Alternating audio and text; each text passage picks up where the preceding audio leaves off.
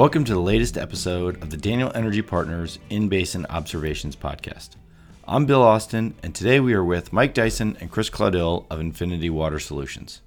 This episode was recorded live from Minute Maid Park in Houston, Texas before our Thrive Energy Conference. Chris and Mike walked me through their backgrounds, and we discussed the start of Infinity, the role of water management in the energy industry, and how Infinity Water Solutions is helping companies optimize their water usage and reduce their environmental footprint. After our conversation, Infinity actually announced a multi-year contract with XTO to manage their produced water in the Delaware basin. So a nice win for them. We'll be back soon with our recap from Thrive and more conversations on the road.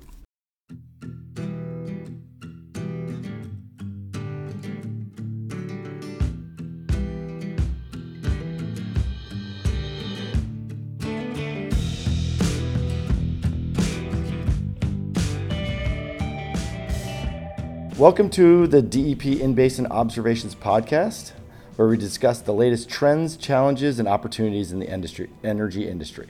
I'm your host, Bill Austin, and in this episode, we'll be talking to the founders of Infinity Water Solutions, Mike Dyson and Chris Caudill. In keeping with our on-the-road nature today, we are at the DEP Thrive Conference here at Minute Maid Park. Both guys are here with me, and we're ready to jump right into the conversation. Yeah, hey, Bill. Thanks for having us, man. This is it's a great venue. Absolutely. Really appreciate it, man. Yeah. Everything's looking great for the conference, so we're looking forward to that as well. Yeah, no, we're happy that you guys came from Austin and, again, brought people to us versus us going to Midland and going to all these different places. Yeah. Let's just start off with it. Why don't you guys both go, however you want to do it, give us a little bit on your background, tell us a little bit about yourselves. Sure. Mike Dyson, CEO at Infinity. My background is I'm really a second-generation oil man. Is probably the best way to sum that up. I've got a little bit of an entrepreneurial background, education in business and law, but energy's probably been my first love. Really, I don't know. I keep trying to pull away from it, and I keep coming back. Yeah, I think like a lot of us. Absolutely. Here. Yeah. Chris? Well, Mike's been a little modest. He's had 4 exits of several different companies, just in the energy space, and the last one to a public. So it's been great just learning from a lot of. He's able to give us a lot of counsel on the mistakes he's made early on, so maybe we don't make them again. Very few mistakes we made. just to be very clear. We can definitely talk about that too at some point. Absolutely. So Chris Caudill.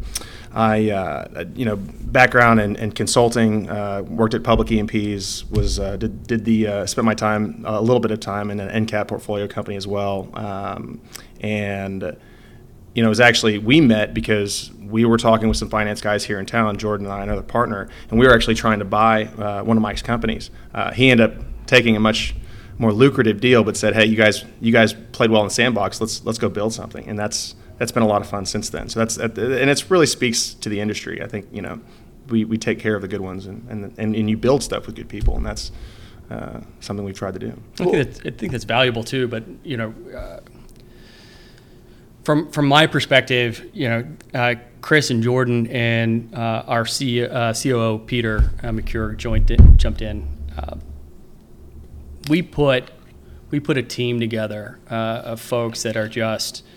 In truth, could have joined anywhere else and maybe even led anywhere else, and somehow the 4 of us fell into this together at the right time. I think it's been a fun adventure so far. Yeah, why don't you tell me a little bit about that? Like, when did Infinity start? A little bit on that background, because I know that, like us, you guys started in that 2020-ish time frame, which is a little hairy. Tell us a little bit about that. Well, learning lessons, I think, is what we call those, right?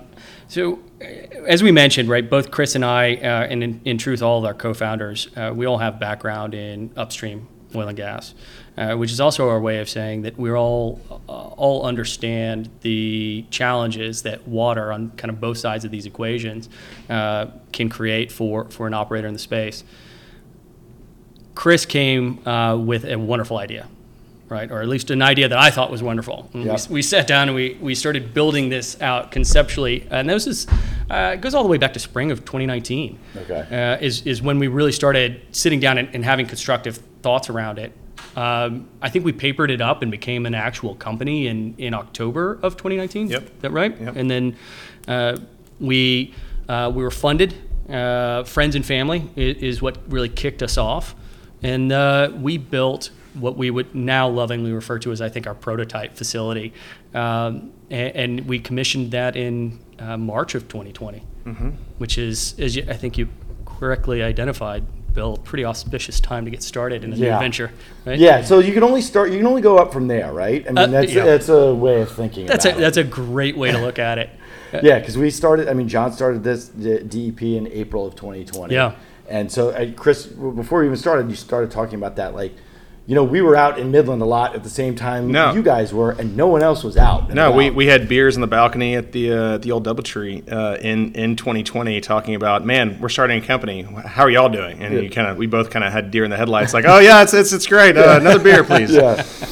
And so you started that first facility. Why don't you tell us a little bit about that facility and then kind of where you're going from there? Yeah, absolutely. So the concept for the first facility was really to start kind of test what we thought we knew, which is to suggest that operators needed another outlet to dispose of water.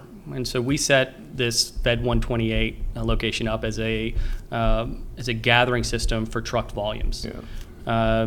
We have a smaller footprint there and a smaller treatment. Yep. But the idea was to allow for trucks transporting primarily flowback is really what's hit us most.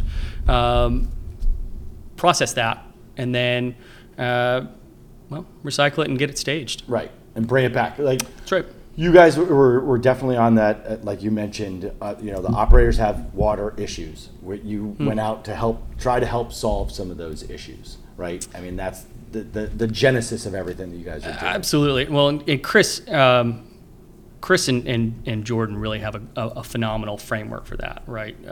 And I think maybe we credit Jordan with actually saying it in our meeting, where you could almost see the light bulbs pop. Turn on over our heads, kind of thing, right? Chris, you remember when Jordan's talking about the non-contiguous? Yeah, we provide positions. We provide market efficiency for contiguous operations and non-contiguous acreage positions effectively. There's always each operator. The inefficiency that we saw in the market was that in New Mexico with limited infrastructure, there's an extremely high price for disposal, and there's an extremely high price for freshwater or source water. And companies are recycling their own for their own efficiency.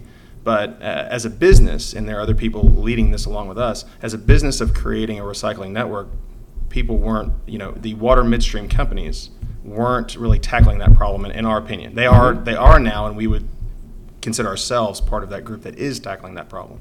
But when we started, we saw that there was a big imbalance, and that was the problem that we were out to solve was the surge volume of the flowback and the surge volume needed for completions for your zipper fracs. And then EOG and XTO and others are moving towards cube development, which is creating an even larger surge. So if anything, the problem is being exacerbated, which is good for the growth of Infinity, because we think we're meeting that. We are a solution for that problem. So you guys start in 2020 with your first facility. Now we're in February 23. Mm-hmm. What's changed between now and then, or between then and now? How about everything? Everything is probably the best way to sum that up. 2020 saw us and the entire oil patch shut down for a little while, right? Mm-hmm. And I think again, I really just want to emphasize the quality of this team that I'm fortunate to find myself on. We have every opportunity to kind of walk away from this and lick our wounds, and instead, the team, we huddled back up and said, "Look, what do we think we know? What did we think we know, or knew, I guess, at the time, and how do we adapt to that?" And so we spent 2020 and honestly into early 21 refining our business model, meeting with operators, speaking with operators to really help define what their challenges are.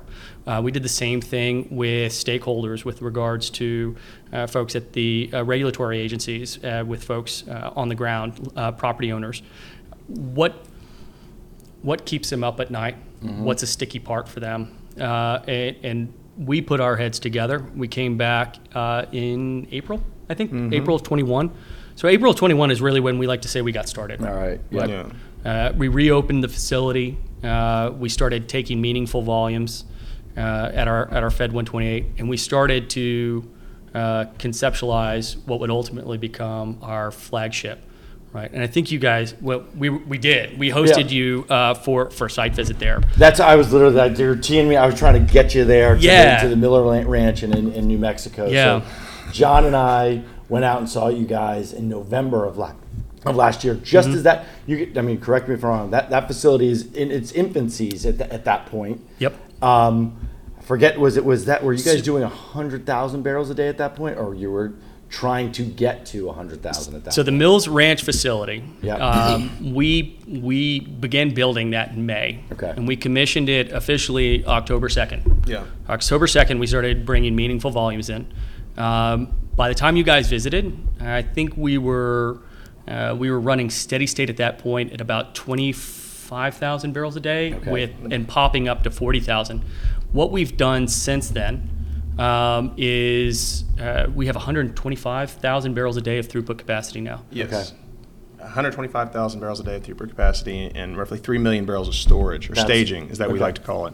And so what that's really geared for is to allow for, like I said, we have consistent volumes in. We have operator partnerships that allow for that. And then we also have source water contracts and sales up to, we had a 22-mile sale to another large independent E&P that actually went straight to frac. And so we were really, really happy about that, and really happy that all the water KPIs we're at the highest quality. I think we were really happy about it. I'm not sure. I think our COO is still I think sweating he's from that trial by fire. Yeah. But we passed with flying colors, and so I guess the answer to your question is we've done quite a bit. Yeah. We've even done quite a bit since we last met in November. Yeah, look again. It was an impressive facility. Both John and I kind of walked away. It's like you were talking about the surge volumes, right? Being able to handle that from a facility of that size is super important. No, it really is. It's a sizable facility. Our goal is to build 7 more of those facilities in the next, call it 18 months, and about 30 million barrels of staging. When you see the scope and size, we believe that facility and the facilities like that are going to be, that facility is the largest in the northern Delaware, or at least one of the largest in the northern Delaware. And what we're building is going to create the ability for a marketplace to happen for water, which is effectively, the goal of Infinity, is to create a closed loop, zero liquid discharge framework. But also, I think you noted 2 things there, right? Marketplace. An actual marketplace that allows operators to take advantage of this greater level of efficiency, right? More participation. Yep. More products on the shelf, so to speak, allows any one of these market participants, any of our customers, to come in and find what they need when they need it, and that's really the benefit of having this staging capacity. But it's also an important aspect of what we do with those 7, Absolutely. and that's Right. networking those facilities, right? Right. Which allows us to effectively take a surge volume from one area and provide it to a water scarce area, somewhere along that network, right?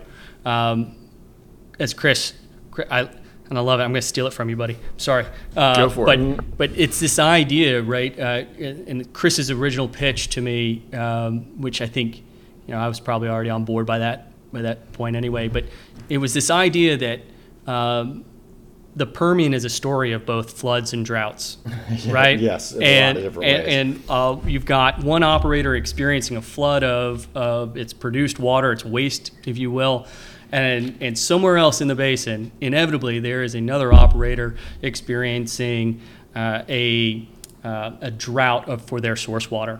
And so how do we get those 2 operators effectively linked up? Right. And so I think a fun, maybe a couple of conversations into the evening, into a happy hour evening, you start to realize, wow, this is a logistics conversation, Yeah. right? Can we solve for this with a kind of a just-in-time fulfillment type concept? And to I think Chris's primarily credit, he was pretty brilliant in the pitch. I mean, we've probably innovated a couple times since then. Yeah, I'd say the one thing Infinity's really good at is none of us in the company are afraid of someone else's good idea. And if COVID and the pandemic taught us anything, is that you don't know what it's going to take to get the next step in a lot of cases. But what you can't afford to do is disregard something else that could do that. And so you have to be like, okay, well, let's think about this and let's think about that. And I think if there was a silver lining to anything that happened in 2020, it's that tact that has really driven our innovation process, that has yielded some pretty amazing results. Because every single barrel that we recycle and then push to the market through our water sharing network, through our marketplace, is a barrel that replaces fresh water coming out of the ground, and is a barrel that reduces the seismicity effect, all of which are driving factors in what's going on in today's world. And the operators are really grateful for the partnerships we have from the operator side, because without the industry and without them pushing for this, we wouldn't exist. And yeah, so that was really interesting. I mean, it wasn't just John and I. There was a large E&P operator in the Delaware that was there doing a tour as well, to try to figure out how this could help them, solve a bunch of these problems. Yes, sir. We're proud to say we've since signed them up. Oh, okay. Yeah. There we go. So I didn't want to say that. Okay. Yeah. Oh, that's great. And a lot of what you guys were talking about on your innovation side it was funny. I was thinking about this. It's like, you could do a whole other podcast just on your entrepreneurial journey, outside of, we can turn up an entrepreneurial podcast. It's been a journey. Well. Yeah, it's been a journey. I think we'll want something stiffer than water to have that conversation. But without question, it has been a journey. It continues to be a journey, right? And not to get too philosophical on this, but anytime you're going to undertake a journey like we've been on, make sure you bring the right folks along with you. Yeah. Right. And that's again, adaptability. I think this level of dynamic approach, I guess, to understanding what we thought the challenges were, to really redefining our approach to address what the challenges actually are. Well, and again, so I started thinking about your adaptability. I mean, you guys are both, from the operator side of the house, right? Yeah. And now you're in a services business like the rest of us. Infrastructure. Infrastructure. Yeah, no, that's true. That's fair. But it's a little bit of a different animal, especially for you as a management team, but also for the product and service that you guys provide, right? Absolutely. Yeah. But I think that keeps it interesting. Yeah. Too. I don't know that there's anybody. If what you're looking for is status quo, we are probably not the right shop to come and work with, right? We've got a full slate of innovators. We've got a full slate of folks that really enjoy this idea of addressing probably. I mean, not to get too grandiose on this, but think about it: water and treating wastewater, especially wastewater in the oil patch. I mean, this is an opportunity for us to address one of the biggest sustainability challenges of potentially our lifetimes, right? Certainly of the modern era. And a real one. And I don't mean I don't mean to disparage any other ones, but if there was the function of using water, specifically where we think the industry is going, it could have a material impact on global GDP, because water's life and all the things. If we are successful, and other groups like Eris and others are moving towards this, and we're really proud to be part of that consortium, along with the operators. But if we can do this as an industry, these oil companies will be water companies that oil is a byproduct, and you will literally be able to turn any desert in the world green, because you'll be able to turn that into a product that's valuable, that can be used. And so that's and again, we understand, right? It's ambitious, right? And we're certainly not suggesting we have solved for that X. No, we're not suggesting that we're going to solve for that X in 2024, right? But the fact that we're even all having conversations along this path, the fact that we have major operators that we're working with, the kinds of folks that when they speak, people listen, right? And we're very honored that these partnerships, they decided to listen to us, right? And really understand what we're trying to get done. Right, and so that kind of brings me to, and we've talked a lot about different things. We haven't really hit this, but the regulatory environment, right? I mean, that is still, no matter what, an obstacle or something that you guys need to be thinking about as you do this. Yeah. So talk a little bit about how the regulatory environment's been for you guys, especially New Mexico. So New Mexico's been fantastic. New Mexico is leading, I think, the conversation with like this full value chain of water, right? This concept of taking oil field wastewater and turning it and giving it an opportunity for private enterprise to turn it into a full cycle solution, right? This started in New Mexico via the Produced Water Act in 2019, which is where we understood, we took a look at this, and in truth, it's the Produced Water Act and the way that was written, there's such foresight in the way that legislation was tackled.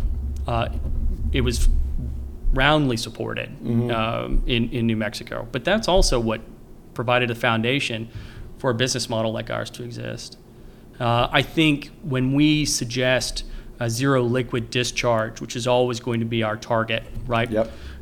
When we suggest to anybody on the legislative or regulatory side in New Mexico that's what we're endeavoring to do, I think it resonates because the state has come back and suggested, hey, we've adopted these rules, these regulations for the health, benefit, and safety of our people. right. And our business model, I think, very well aligns with that. And that goes to I mean, we can always do this, the overarching ESG aspect of just our industry in general. Things like what you guys are doing kind of change that narrative a little Sustainability with profit is what I would couch that goal. And like I said, real solutions, real problems that can really impact the entire industry. And I think that's anyway. No, I think that's absolutely right. Well said. All right, so the next one we wanted to start thinking about is, we've talked a little bit about your model, but if I'm a customer and I come to you guys, and I'm looking for you guys to provide, is this a day rate structure? How do you guys think about how you come to an E&P operator and say, hey, we're going to help solve your water problems, but how are you guys structuring that? So we generally see it, there are three challenges that most operators come with. The first two are pretty well known, right? This concept of gathering, an operator wants to know how to dispose. So we will offer an agreement along the gathering side, and then we'll also offer on the other side of that coin the solution for somebody's source water. Okay. What we're working towards is a full cycle agreement, right? So that we can provide operators both the gathering solution that they need as well as the solution that they need. I think what we prefer is a full cycle agreement. Right. Without question. Yeah. So we have those. We have that with one operator and moving towards a few others. But that Mike, you said it exactly. So if you connect to the network, you're connecting to the network to either have source water for your completions to line up with your frac schedule, or you are completing your frac schedule and you want to line up alternative disposal so that you can have a little more efficient framework for your asset base. So right. we do both sides. We provide the infrastructure and the network just like other groups out there, like AL, NGL, Aris, Goodnight, except we are not creating disposal wells for the most part. Our goal is to move and recycle 100% of every barrel that comes through our system, and it's a big market, and there's plenty of ability to do that. Right. There's a large opportunity set here. A lot of these E&Ps have something like this in-house, but they don't really know what to do with it, right? Well, and I don't know if it's that the E&Ps. I think most operators know what to do with it, but it's not their mandate, right? An E&P's mandate 9 out of 10 times is crude offtake, right? How do I move crude? And to effectuate that, they also have to figure out how do I manage this water? Right. Water offtake has to be secured so crude offtake can happen. Source water has to be secured so that they can have crude to offtake, right? Yep. So it's a circular problem. I think one of the the biggest things to bear in mind here is that this market is developing, right? And this concept of a full cycle and a solution on both sides of that equation, I think a little bit to our surprise, it's a newer concept for most operators. I think most E&P groups are moving more readily to that. But it's certainly been greeted in a lot of our conversations with maybe skepticism too much. But with okay, maybe let's see what you do first. Right. I would couch that with in Infinity's, if there's one thing to describe Infinity, it's going to be efficiency. And the one thing about specifically the source water market, the disposal water market is pretty well known, and those systems are in place. They might not be the most efficient, but those systems are in place. For the source water market, it's a very fragmented, bifurcated, regional market. And what we are doing, I mean, we said it before, we are linking the gathering and the source water to provide for a company that doesn't have contiguous assets to operate like a contiguous asset company. Right. So even if operators build their own internal system, those frac schedules are going to move. But someone else might be fracking next door, but they're not going to be using those assets. For our assets, it's going to be geared towards a market approach, a market efficiency approach, and that's the biggest thing. That's where I think we would step change from someone else. If we say had a large partnership with a large operator that had a lot of assets, we would then hook up to them and use those to better access the market. There might even be some things happening along those lines here pretty soon. So that is building efficiency in the market and creating that within the completion operations, and a source for that portion of the gathering and disposal is everything that Infinity does. We keep talking about efficiencies, and we've mentioned sustainability. We firmly believe you can't have sustainability without efficiency. Right. It's absolutely critical.